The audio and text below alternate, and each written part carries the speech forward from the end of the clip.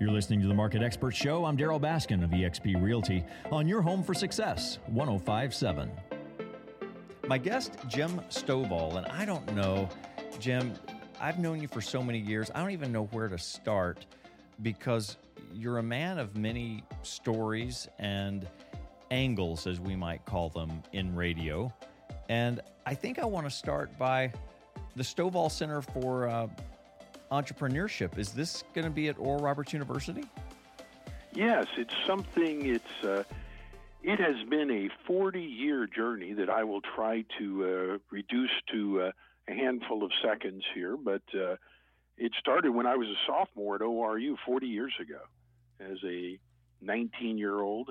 And I'm sitting in chapel, and the speaker that day was a guy from Africa who dug water wells. And at the end of his message, Oral Roberts, who was the president then, got up and said, I think we should take up a collection to help this man with his work, which I thought was really a great thing, Daryl, except I only had $17 to my name, and it was all in my pocket. I had a $10 bill of 5 and 2 ones. Like any good 19-year-old college student. So as the basket approaches, I hesitantly got out one of my $1 bills, and then Oral got up again and said, stop, somebody needs to hear this. Either give your best and expect the best, or keep your money. You'll probably need it. And I did one of the hardest things I was ever going to do. I put my one back, and I got out my $10 bill, and that could have been $1 million at that point in my life. And I threw a $10 bill in there. Well, after chapel, I met up with Miss Crystal, and we weren't a couple yet, much less just celebrated our 40th wedding anniversary. But at that point, we were barely dating, and I had a date with her that night, and I met her after chapel. I said, I got good news, I got bad news. The good news is I helped that guy with his water wells. The bad news is we're going to have a $7 date, which did not bode well for my future. But she said, well, why don't we just eat in the dining room and then go for a walk? And we did, and ended up in an empty classroom. And she asked me a question that changed the course of my life. She said, what do you think we're going to do when we get out of college? Well, Daryl, there'd never been a we in any of our conversations, so I took that as a very positive omen at that point. And so I could still see then I hadn't lost my sight completely. So I got up and I started writing on the board there in front of the classroom, and I wrote, well, I'm going to start a company, then I'm going to become a millionaire, then I'm going to write a book, then they're going to make movies, and I wrote all these things. And the last thing I wrote is someday I'm going to find something I care about as much as that guy cared about those water wells, and I'm going to write a check for $1 million. Well, every one of those things happened, just like I'd wrote a book or movie about them, except that last thing, and I never really found it. I mean, we built another building at ORU. We've sent 500 kids to college. We've fed 1 million people around the world, and we've paid off $1 million in medical debt for other people. We've done a lot of things, but I never found my thing, that I really wanted to do, because I believe in this life we go from poverty to prosperity to purpose, and I never really found that. And then 3 years ago, I was sitting at a board meeting at ORU, and we were asked to come up with ideas. What should we be doing in the year 2030?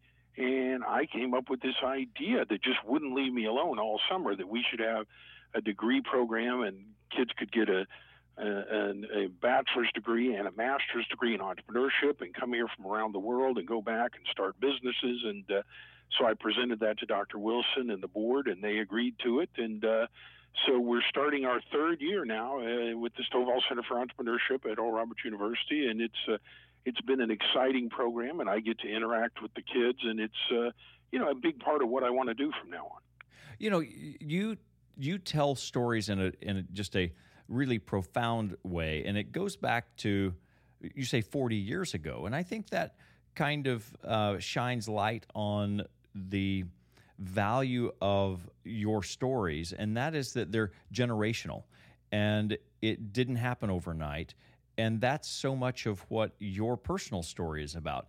For people who don't know who Jim Stoval is and the Narrative Television Network, can you give us kind of a short version of how this came about? As a young man, I grew up here in Tulsa, Oklahoma, and born and raised. And as a young man, I had no ambition other than to be an All-American football player and then go into the NFL and play for the beloved Dallas Cowboys. That was the plan for my life. And the scouts and coaches and people that monitor that assured me that I had the size and speed to do that. So I thought my future was very well set. And then one year, I remember I was going back to play another season of football, and you have to get a physical before you go play another year of football. They want to make sure you're really healthy before they take you out and try to kill you.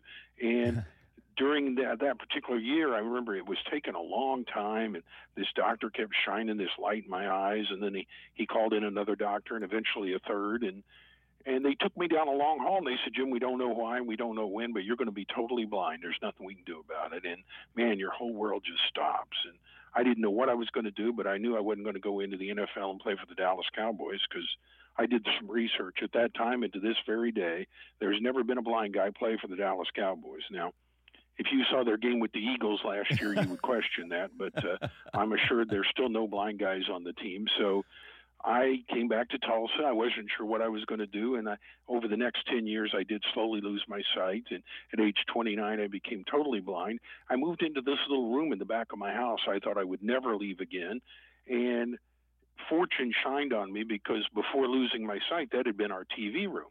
So I'm sitting there in the dark with my telephone and my tape recorder, but I knew across the room there is a TV and a video player with all of my movies, and one day out of just sheer boredom, I put in an old Humphrey Bogart film I had seen so many times, and I thought I'll just be able to listen to this and follow along. And it worked for a little while, but then somebody shot somebody and the car sped away, and I got really frustrated, and I said, somebody ought to do something about that, and that's when you know you've had a great idea in this life, Daryl. And I thought if somebody would add an extra soundtrack in between the dialogue of those characters, movies and television and educational programming would become accessible for the 13 million blind and visually impaired people in America and millions more around the world. And so for the last 32 years, that's one of our core businesses, that we provide thousands of hours of accessible programming. And now, from that little start in my bedroom here in Tulsa, Oklahoma, now all primetime programming on the major networks and the major cable networks is accessible to blind and visually impaired people. It's free of charge, and it's there just like closed captioning is. And almost all first-run movies. Netflix has several hundred titles on there, and it has kind of changed the world for people like me. Wow. And something that you can do together. Jim Stoval, here our local, our Tulsan, who's a celebrity and changing the world. Now, Stoval Center for Entrepreneurship at Oral Roberts University. Jim, always great to talk to you, and especially great to have you as a guest here on the Market Expert Show and the Future of Real Estate. Always good to be with you. Thank you, my friend. You're listening to the Market Expert Show with eXp Realty. I'm Daryl Baskin.